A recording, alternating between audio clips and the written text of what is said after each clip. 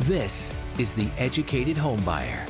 Everything you need to know to buy right, borrow smart, and build wealth through real estate ownership.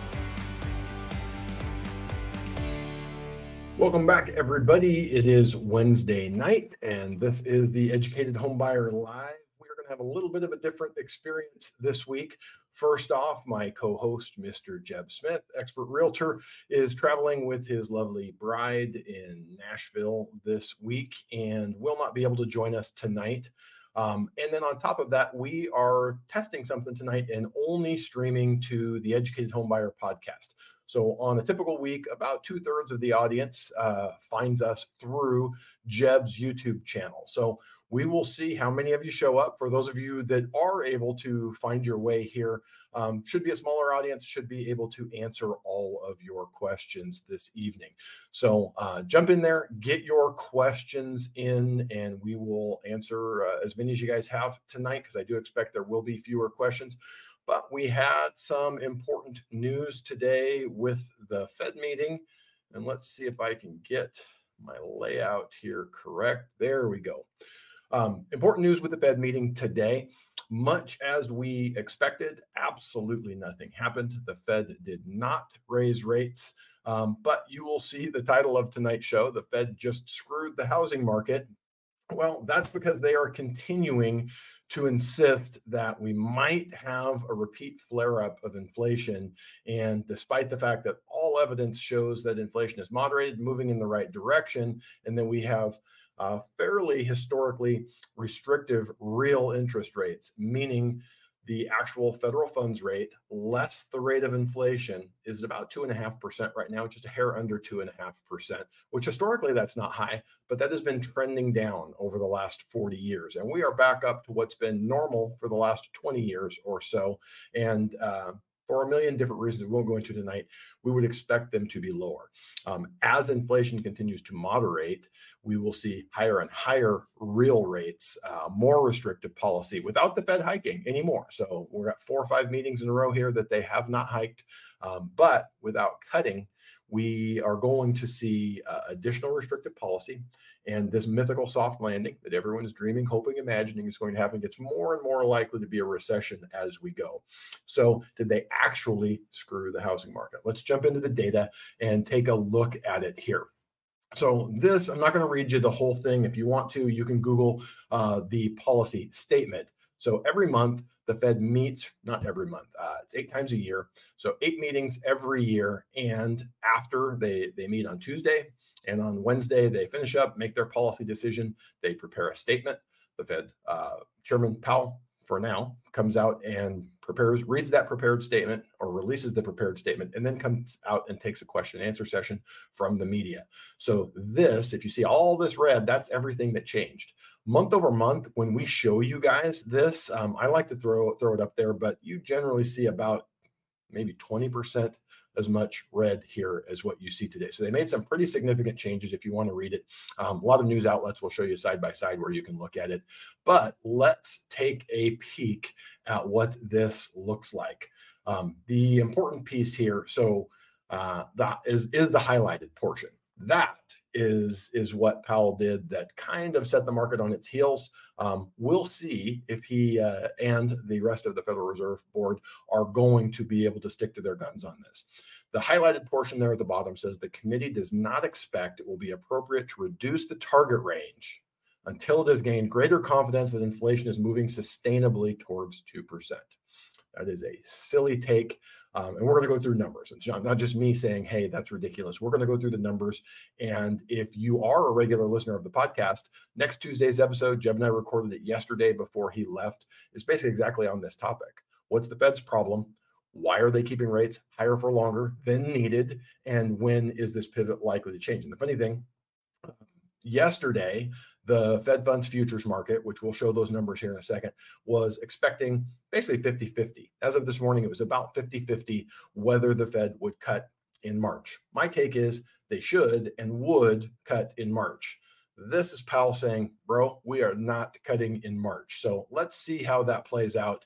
But looking at this, Whenever we have the monthly meetings, and it is an important meeting, I like to go through here and see what were the most important takeaways from that Q&A session, his prepared statements and the Q&A session. So Chairman Powell says policy rate is well into restrictive territory. Well, congratulations. We all knew that. But it is premature to say monetary policy is restrictive enough. But the funny thing is, he follows up to say, we believe policy rate likely is at its peak for the cycle. So it's premature to say they're restrictive enough, but they're likely at their peak and not going to hike any further. We believe it will be appropriate to dial back at some point this year. Go back to the last meeting in December, the dot plots where they released their expectations for this year. They said the same. In the second half of the year, we're likely to see 3/4 point cuts. So not a whole lot changed. Based on the meeting today, I don't think likely we will have a rate cut in March, which supports what they had in the prepared statement. So interesting additional details here. I am not in a position to put a number on how many months of low inflation are needed to have confidence. We won't keep it a secret when we have confidence on inflation. So hold that thought, because here in a couple of minutes, we're going to go through some really important numbers on PCE, which we got earlier this week, late last week, but some 3-month, 6-month, 8-month data, and then what's likely to happen here over the next 3, 4, 5, 6 months. And we have to ask ourselves, what more certainty do they need at this point? Looking there, 12-month inflation is above target, but seem to be getting on track to it. Really, we're not looking for inflation to tap 2% once. We're looking for it to settle out at 2%. We've had 6 months of good inflation data, which again, we'll take a look at, and the expectation is of more to come. Need to make sure that what we are seeing is a true signal. So you guys will know, we've said it on here, that people have said for the last year that the Fed is not going to cut until they break something. Nothing is broken. Nothing is broken. We're going to go through all the data we see. Data is moderating, but we're not seeing anything in the current data, the government statistics that they release, that's telling us that the market is crashing, the economy is crashing, the jobs market is turning around. But we're definitely seeing some high frequency data, some private data, whether it's ADP, Indeed.com. We got the ADP numbers. We're going to look at that here in a second. But Powell says, I am more concerned that inflation will stabilize at an elevated level. It's a reasonable concern, but we're super erring on the side of caution at this point. So we are getting to time now that the questions and the pace of runoff is coming into focus. So in addition to setting the policy rate, the Fed funds rate, they also can do monetary action. You guys saw this during COVID. They purchased treasuries, they purchased mortgage-backed securities, they put liquidity into the market. For the last year and a half, they've been selling and selling aggressively. What he's saying, we may be to the point where we slow or stop that, and we're going to look at some data on that. We do expect growth will moderate, meaning GDP. We saw the fourth quarter GDP number was at 3.3. Definitely expect it to moderate, and we see some things coming that would lead us to believe the second half of this year is going to be much slower. But looking again at the FedWatch tool, this isn't a guarantee. These are just the current probabilities of people betting with real money in the futures market. So now you can see for that March meeting, 65% chance the markets are saying that we see no decrease. Still a 34-35% chance, but that's down 15% just from when Fed Chair Powell started talking this morning. So now we're looking at May. They believe 60% chance of a 0.25% cut, 40% chance or 36% chance of a 0.5 point cut. So despite that they got pushed out further, they've increased the likelihood of seeing a bigger cut if they push it out. And then you can just follow the probabilities the rest of the year. It looks like they continue to expect we're going to cut. And the market here by the December meeting, the greatest likelihood is still to see 150 basis points of cuts through the year. So again, it's not a guarantee. Doesn't mean these guys have a crystal ball, but people betting with real money, not just saying, hey, here's my opinion. Then just another look at the same information. So we have a 65% chance of no change at the next meeting, and then 100% the rest of the year. That's what the market is saying. We'll see. The Fed has had different ideas, and the market is probably more right on what should be happening than what the Fed is looking at. We have a fun one here. My friend Alexis jumped in here and is saying hello on our weekly live. Hi, Alexis. Alexis is often an expert realtor in Memphis, Tennessee, and she is often a guest with us on the Vetted VA Lives that we do on my channel on Tuesday nights and on the Vetted VA channel. If any of you are veterans and you're watching this and you're not yet a member, big Facebook group on Vetted VA on Facebook, where there's experts in real estate and mortgage in all 50 states there to answer your questions and make sure you're using your VA homeownership or mortgage benefits to the best of your ability. But with that, that's what we're looking at here for the rest of the year. Interestingly, this chart showed up in my inbox this morning. Takes on average 8 months from the last Fed hike to the first Fed cut. If they were to cut in March, that would be exactly 8 months. We don't have an April meeting, so if we go up to May, we're looking at 10 months. I have still not given up on this Fed cut, but it is looking like May is the greatest probability at this point. We had these numbers come out last week, and this is the important number that I was telling you we want to look at. So the headline year over year is at 2.6%. The core is slightly higher than that, 2.9%. So core is when we back out food and energy. So food and energy have actually been good news over the last 12 months, especially energy, not as much food. So the core is higher. But what we want to look at this, Powell says we remain strongly committed to bringing inflation back down to our 2% goal. Well, if you run this number on a 6-month basis, we've seen 1.85%. If you look at 8 months, it's 2.05%.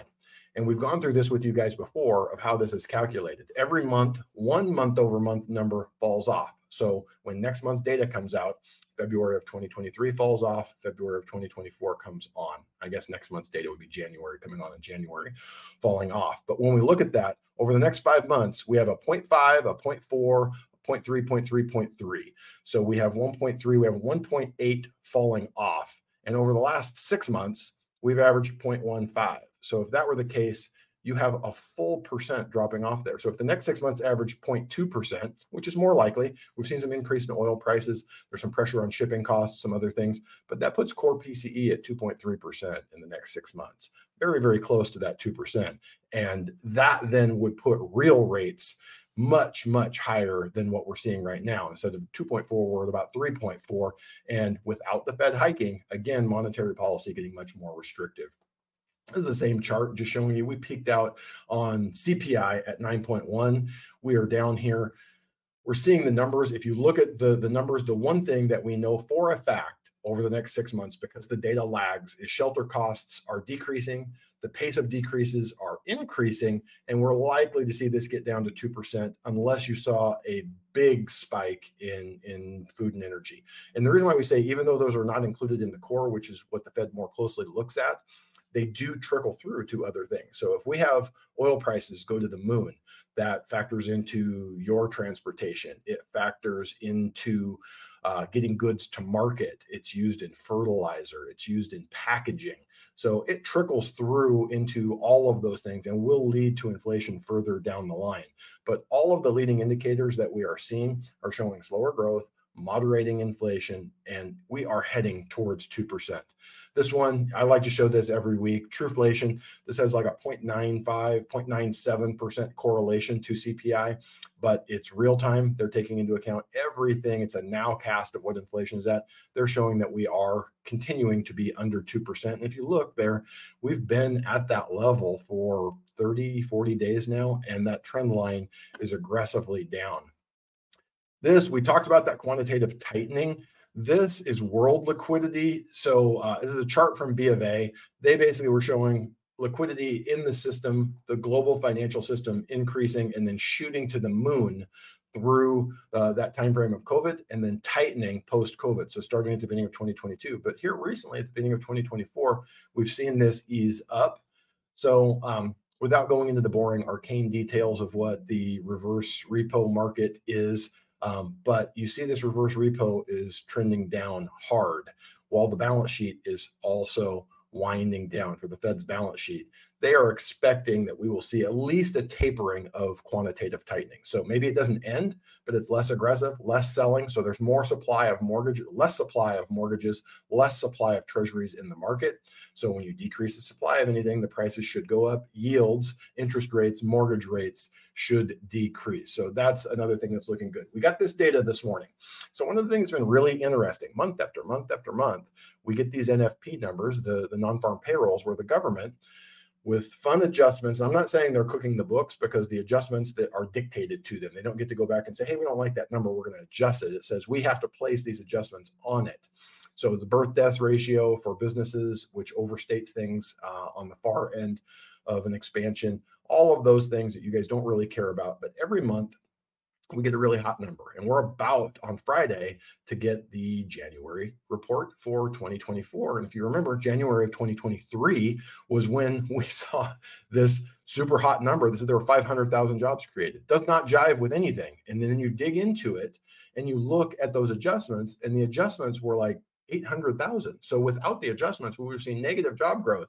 Without all of these adjustments, we wouldn't have seen what the Fed is telling us in terms of the unemployment rate being ultra low, all of those things. So here we were expecting, I believe, 175,000 jobs for January. ADP reports 107. So when we look at that, they've been in this range of about 100,000, and that's private employment. That doesn't include government jobs. So it's always going to be a little bit lower than what the NFP number looks like. This one here is important. If you look at the bottom right, the annual pay increase, job stayers, people who stay on their job, they're getting an annual pay increase of about 5.2%. Job changers is plus 7.2%. During COVID, it was like double the pay raise if you switch jobs. Now that's dwindling and will probably be gone sometime here in the next 6 months. So Case-Shiller, we got this information. We're looking at just different markets around the country, but month over month for November, the data is lagged there. And more importantly, this is a 3-month average from the 3 months before November or heading into November. So this is reflective of the very highest rates, but also as we went into the slowest month. So December, January are the lowest. We're already here at 0.2%. We could see those go flat or even slightly negative here before the spring buying season kicks in.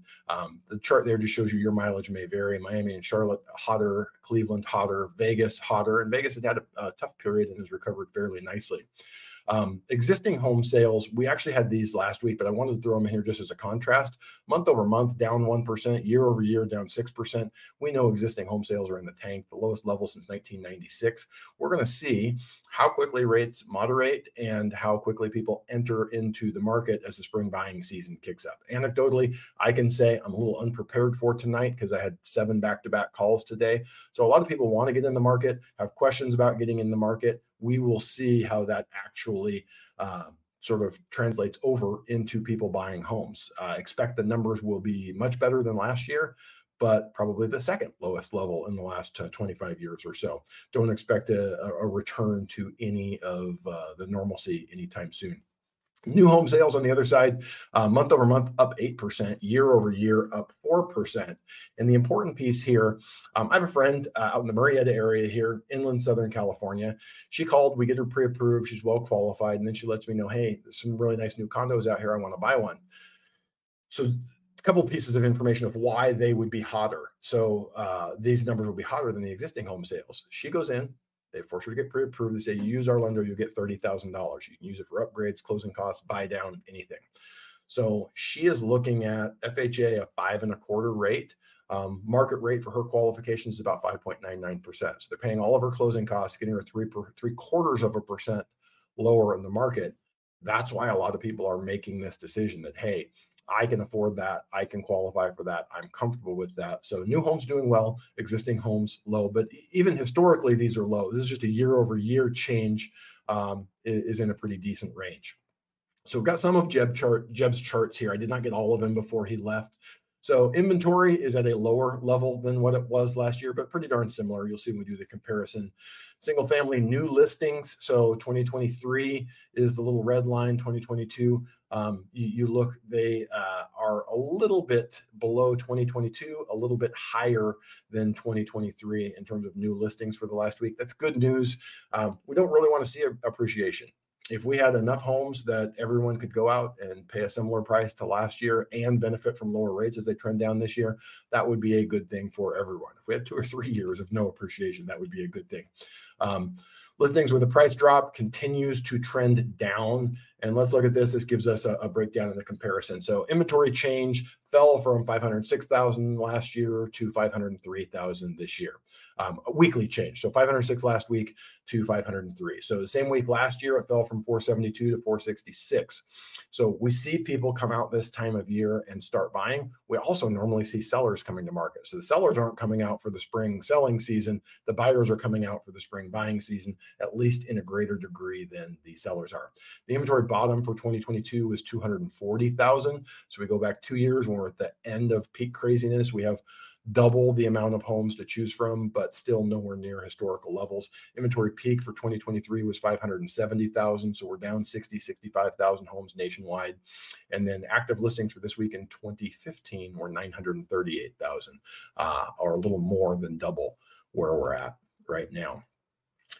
Wanted to throw this in here when we like to talk in terms of interest rates and where the market is going is the spreads. So we had peaked up, I think it was 309 in the middle of last summer, and we're down. It actually trended up this last week, at least based off of the numbers quoted by the Freddie Mac Primary Mortgage Market Survey.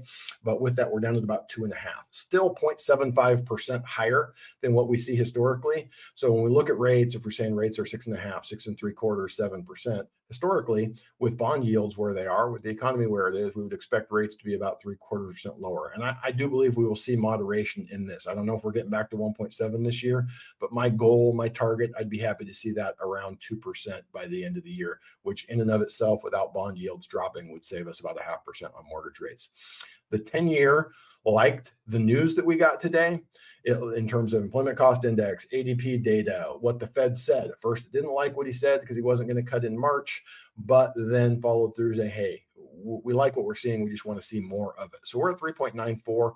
It's the lowest going back, 2 weeks, and about half of this retracement. So the most important part, those two blue lines show an uptrend or an up channel in bond yields, in interest rates, and we kind of broke back out of that. So it'll be interesting to see where we go moving forward. What does that mean for borrowers in terms of interest rates?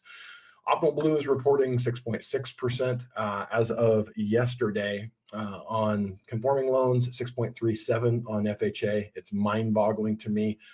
The thing to remember here, Optimal Blue is primarily pulling from direct lenders. Direct lenders are not nearly as competitive in general. There are some, but the vast majority of them are not nearly as competitive on FHA or VA loans. They overcharge on those and use it to subsidize their interest rates on conventional loans where they're more competitive. But looking down here into Mortgage News Daily, 30-year fix at 6.75. So they're reporting a higher number than Optimal Blue. FHA much lower, 6.05. That's the normal spread that we're seeing, that I'm seeing on rate sheets right now. My rates may be lower than that, but that spread of about 0.7, 0.75 between government rates and conforming rates is what we would expect. They have VA here right in line with FHA, which also should be correct. So that is the end of our charts. We've got 40 of you here watching, which is obviously, as we said at the top of the show, it's about, 20% of what we normally have. So we don't have a lot of questions for those of you who were good enough to have tracked us down and found us over here. Maddie, we actually decided at the 11th hour that I was going to do this. We've been wanting to try it just on the podcast channel. We're only at 3,000 subs. So trying to see with 3,000 subs on that channel, how many of you we could get over here. So 42, 43 people watching. I'm pretty happy that we have that number. If you're watching, you found value in it. If you like the video, give it the old thumbs up. If you like the channel, if you found the channel, if you're new here, we do this every week, every Wednesday. Jeb and I go through the data, all the real estate, mortgage, and economic data, what's happened, what it means, and what it's likely to mean going forward, in addition to answering your questions to educate and empower you to make good decisions through home ownership.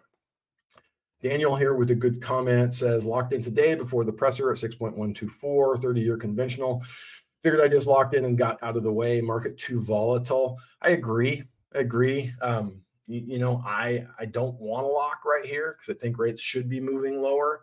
But what we want and what the market should do and what they actually do are often different things. So especially with that NFP data coming out on Friday, and with the specter of last year's super hot January report, inexplicably hot January report, fresh in our memories, probably the right thing to do there in terms of just locking it and moving on. So, all right, guys, we're here at about 25 minutes in, obviously with the smaller size. Most of you that came here, you got the data, you got the news, you got the information.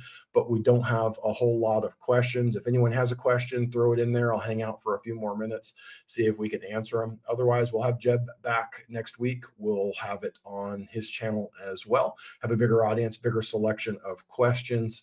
But just trying to think if there's any other pearls of wisdom that I have for you right now. Not a whole lot other than, again, the Fed is seeing what they want to see. They just want to see more of it, and it's getting a little absurd at this point. So got another regular viewer here, SNN Media Production. Notice we're on the Educated Homebuyer, not on the other YouTube channel. Had to look for you. Well, I appreciate you guys doing the search and coming out and getting here for us. We didn't do it on purpose, not playing games. It's just with Jeb out of town. It was last minute. We just decided to go live here and check it out. So Love for Puppies has a really good question here. When the Fed cuts rates, how long does it take to show up in mortgage rates? It doesn't take any time at all. Like, the market is actually absorbing the data while we are watching it. When the policy statement was released this morning and it said basically don't expect a March cut, we kind of gave back some of the gains that the good data, the lower ADP jobs report, the lower employment cost index stuff had given us some improvements this morning, and we gave most of that back. Some lenders actually repriced immediately right on that. But Powell comes out, he starts taking questions. We have some really good questions. Nick Timiraos at the very beginning of the press conference, if you want to go back in, you can find it on the Fed's website. You can watch the entire thing. There were some really good questions. The media does a pretty good job of asking him, and they repeatedly ask, why are rates still this high? But the answer to this question is, how soon do they show up? That shows up immediately. And what we always like to say is the market does not wait for the Fed. The Fed does not move markets, but the markets look to the Fed to kind of see, are we right? What do we believe is coming next? So generally, rates will trend up before the Fed starts hiking as they see inflation and they think the Fed is behind the curve. Then the market tries to front run the Fed. And to a degree, we've seen that. October, November, December, rates dropped 1%. We're almost 1.25% lower from the peak. We peaked somewhere near 8%. You saw we're about 6.75% right now. And the Fed has done nothing. So the market is moderated. As soon as the market believes the Fed is going to start cutting, I think you'll see that number much lower. The big thing, the line in the sand, is going to be when we get 60 basis points lower, when we get to about 3.33%, it's going to take some serious action for us, some serious slowing in the economy, some serious reduction in inflation, probably below 2% before we can push through that line. And it's going to require inflation up around 4% and probably GDP under 1% approaching zero. So we don't need a recession, but we need close to 0% GDP before we would get back to that level. So I think we have 1% of improvement ahead of us between moderation in the spreads and lowering of the Fed funds rate, but it is going to require confirmation from the economy before it does more than that. Billy, I appreciate you being here. Says thank you for the show, man. I do appreciate you guys. Jeb and I appreciate you guys being here, asking good questions and giving us a forum, because believe it or not, just preparing for this, the two of us talking through things, preparing the podcast every week helps us get clear on what we're thinking, push back on each other, read and go through different sources. So no one has a monopoly on knowledge and none of us have a crystal ball, but hopefully we're giving you guys good information so that you can make the right decisions for yourself. So Alma, do you have a formula I can use to figure out if I qualify to remove my PMI? I believe I qualify already. There's not really a formula. You can look at the online tools. If you're in our database, you get a HomeBot every month that gives you a number that I think is better than Zillow and Redfin. But you can look at Zillow and Redfin, see what they think your home is worth. And then let me see real quick if I can find the link here. I'm assuming private mortgage insurance. It's a Fannie Mae loan. So Fannie Mae guidelines for removing PMI, because they have a nice little page that tells you what criteria you have to meet. So let's look at that here, and I will throw it in the comments. All right. I'm going to dig through that. And if you have any questions after looking at it, reach out to me. You can send an email to the show at info@theeducatedhomebuyer. But that is the quick answer to us. Shane says, thanks for giving us the updates. I love the dog there in the photo. Looks like he's got his tongue hanging out. You took him for a long walk and he's a little bit tired there. Love for Puppies, another question here. Do you have an opinion as to why Powell did not talk about banks? The banks haven't really been an issue for the last year. So absent someone giving him questions about it, absent it being an issue that's on the table when the Fed is discussing what they're going to do, don't really see them talking about it. Noah64 has a really good question. I want to buy a house before I retire. Is it common for people to have a mortgage during retirement? Historically, no. And when we say historically, probably prior to the last 25 years. Our grandparents and our great-grandparents, they bought cheap homes, cheap historically, but not as cheap relatively. The incomes were much lower, but they might have bought a $2,500 home. They might have bought a $12,000 home. They bought in the 60s or 70s, it could have been a $15,000, $20,000, $25,000 home, but they took out a 30-year mortgage. When rates were that low, there's not really an incentive to refinance. Cash out refinancing wasn't a huge deal at that time. You were more likely to get a second mortgage, and they just paid that thing off. So we're seeing people working later. We're seeing people living longer. We're seeing people buying later in life. I think the average age of a first-time buyer is about 38 right now, if I saw the data correctly. If anyone can correct me and has the data, feel free. But I think it's about 38. So people buying later, carrying mortgage later. I don't necessarily have a problem with it. What we teach, what we coach is once you've achieved a point in life where you have stability and you feel like homeownership is the right thing for you and you can successfully do it, you should. And you should work on paying that loan off. We should only take out cash in extreme circumstances. We shouldn't continually go back to a 30-year loan. We shouldn't continue adding thousands of dollars in closing costs to get a slightly lower interest rate. Your mortgage professional should be able to guide you through that and work towards paying it off over the life of the loan. But that being said, if you have a pension, if you have enough retirement income that you can carry the mortgage, I don't necessarily have a problem with it. Now, if you're telling me you need to buy $1 million entry-level home here in Los Angeles County and you have $5,000 a month of retirement income, probably not realistic. But we've shown on the show here a million times, buy a really nice home for $200,000 in Omaha. And if you have $5,000 of retirement income that's not going anywhere because it's Social Security and a pension, anything of that sort, there definitely can be ways to make it work. So not common, but much more common than it was. And as long as you know you have the income to repay it and it won't keep you from living the life that you want to live, can definitely do it.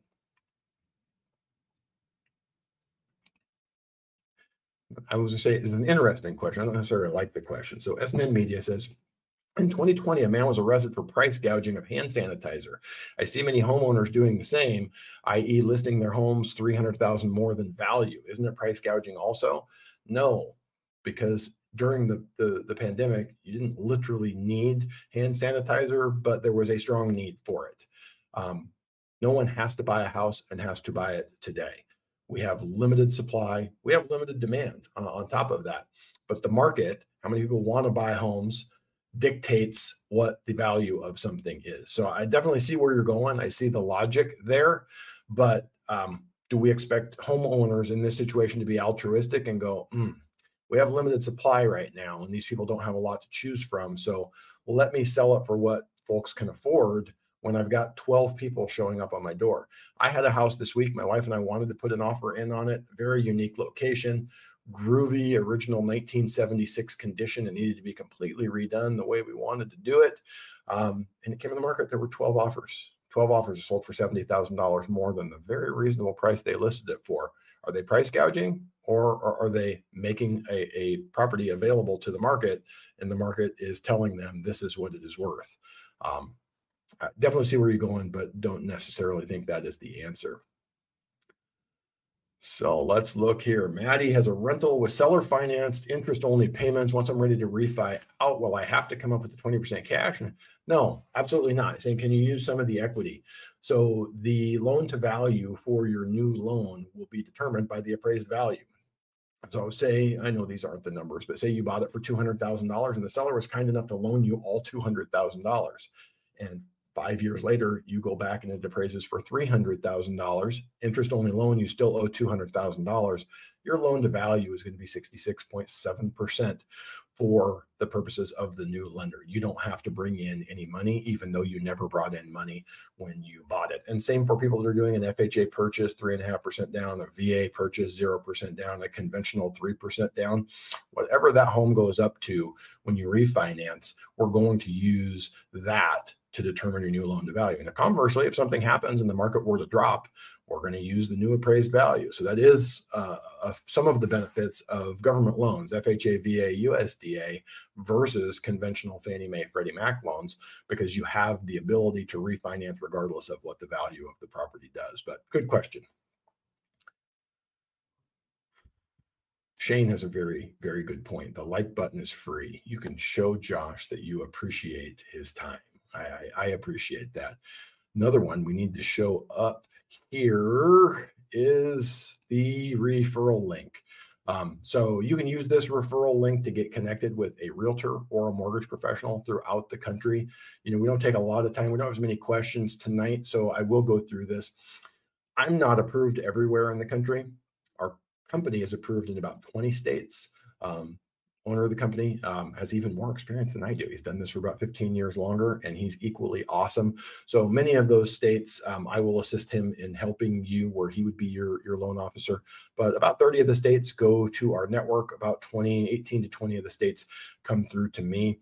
7 or 8 of those states, I will be your loan officer. Several of them, Al, the owner of our company, will be, and I will assist him and be there for you to answer questions, walk through anything with you. So if you would like to get connected to either a realtor anywhere in the country, Jeb just connected a buyer, actually two this week, one up in the state of Washington. And I don't say this just to be self-serving or to pat Jeb on the back. The teams that he connects with, the agents that he connects with, these people are just super professional. They do their jobs. They're easy to work with. They put deals together. So if you don't have someone that you know, like, and trust, if you don't have a family member that can refer someone that they've dealt with that you feel really good about, use the referral link, even if it's just someone to interview in addition to who you're already talking to. Ooh, Kel. Going to stump the joke man here. Going back to Alma's question, would that link answer about removing USDA PMI? That link will not. So FHA does not allow you to remove mortgage insurance. VA doesn't have mortgage insurance. Fannie and Freddie follow very similar guidelines, so any of those would work. But let's do USDA PMI removal. My gut is they did something similar. You know what? I'm just not seeing it. Oh, it looks like it's very similar to FHA, but it would take a minute here to go in and look at it. With USD, I think you were stuck with it either for the life of the loan or for the first 11 years. So with that, do not quote me on it. I am not a USDA expert. Do probably 70% of my loans here in the state of California, and we do not have a lot of areas left that qualify as rural. So again, another good question here from Love for Puppies. Is there a reason conventional loans are not assumable like they are for FHA and conventional? Well, contradicted yourself, not for conventional. So Fannie and Freddie, just the way the servicing agreements are written, they are not eligible to be assumed. Don't know why. FHA and VA can, I believe USDA as well. I'm not 100% sure. It seems like they would have every reason to cooperate with that and have similar guidelines to VA and FHA, but they don't. So don't have a real good answer for that.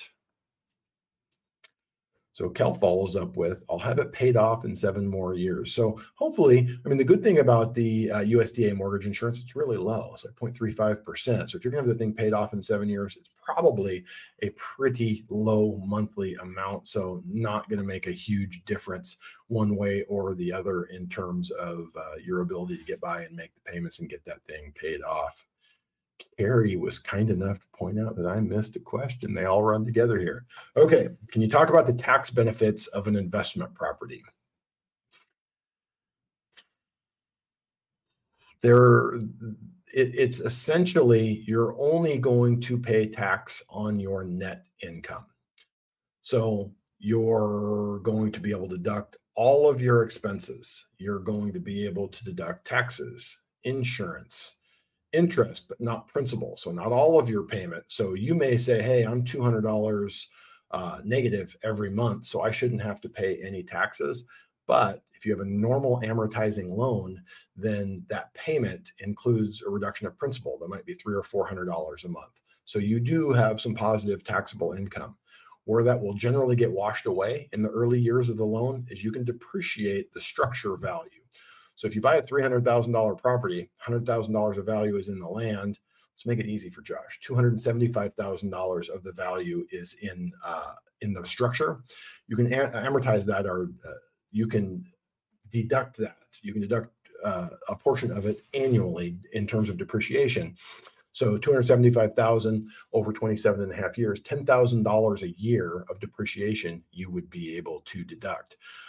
If you travel, you have to travel to the area. It's out of the area. You can have auto expenses. There are other things that you can do to deduct, but those are the primary ones. So in the early years, you can be positive on that property. I'm cash flow positive on the property in orange that we've talked about here on the show that I bought during COVID, but the depreciation for the structure value pretty much washes that away. So even though I bring in $550 a month, my depreciation essentially makes that go away over the course of the year.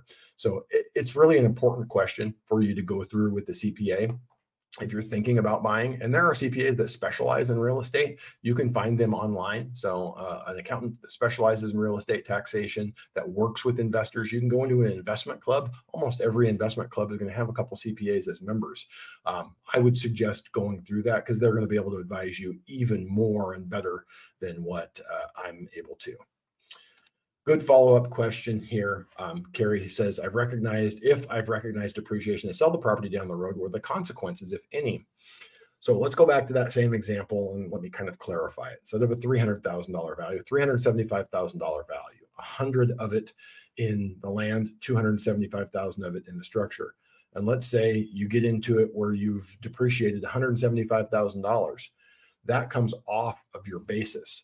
So if you had paid $375,000 and you depreciated $175,000 of it, your basis is now only $200,000. Let's say it's gone up in value and you sell it for $500.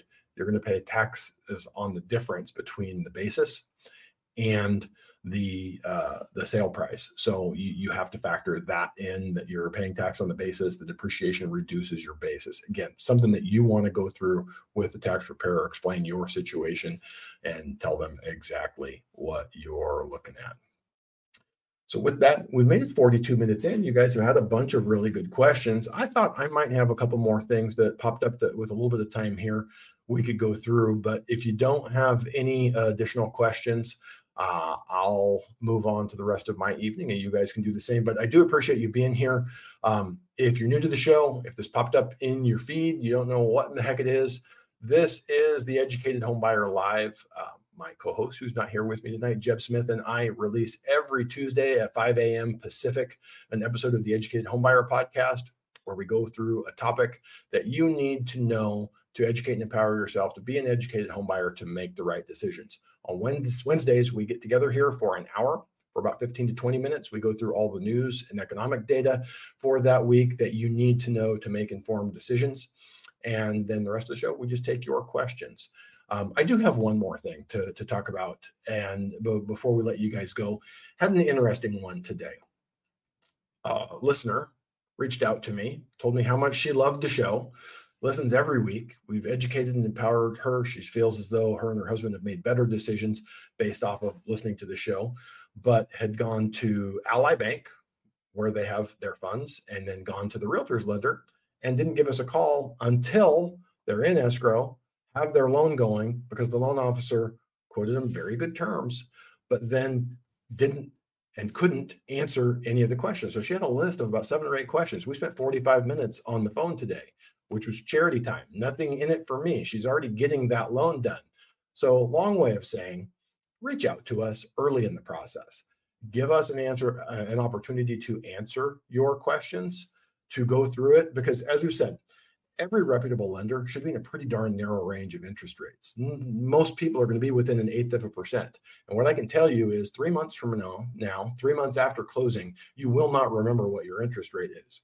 You will remember your experience. Did you close on time? Was it stressful? Did you get your questions answered? Or were you confused and having to reach out to other people and try and get answers? So don't get me wrong, was super happy to spend that time, super happy that we have a dedicated listener that got the answers that she wanted, but reach out if we can help. You can reach out through info at The Educated Homebuyer. If you want a referral link to a mortgage or real estate professional, use that link below. But we are here to help. But again, Jeb makes money selling houses here in Orange County in Southern California. I make money doing loans. I can do it across a much wider area. We help people throughout California, throughout most of the West Coast, Arizona, Oregon, Washington, Colorado, Utah, Texas. So most of the states for those of you here on the West Coast. And as I said, owner of our company can help you in many other states, about 20 of the 50 states, and generally the 20 most populous. There's a few of the big ones.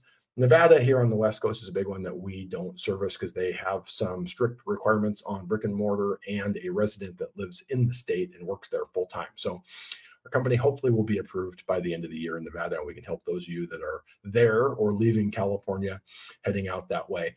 But anything we can do, use the link below to request a connection. If you have a question, hit up info at The Educated Homebuyer. We have the episode coming out next Tuesday, what the Fed's looking at, why they haven't cut yet. We probably should have waited and recorded after the Fed meeting today. We have some additional insights, some more words out of their mouth, but I still think it was a very valuable episode to give you some insights into what's happening. Go back out there. We have a 2024 forecast I still think is very valid, very accurate of what is likely to happen through the rest of the year. But again, appreciate you guys being here. We made it 45 minutes with only being on one channel and not having the big guys channel in the mix. So you guys have a great night. Appreciate you being here. Appreciate the kind words. Appreciate the thanks. And listen to the podcast next week. And we'll be back here with a full show next Wednesday with Jeb back on board. All right. Have a great night, guys. Thanks for listening to The Educated Homebuyer. Want to connect with us or to a local expert in your area? Please reach out at theeducatedhomebuyer.com/expert. If you found any value today, please be sure to rate and review us on your favorite podcast platform. In addition, we ask that you share it with your friends and subscribe to us on YouTube. And make sure to follow us on social media. Thanks again for listening.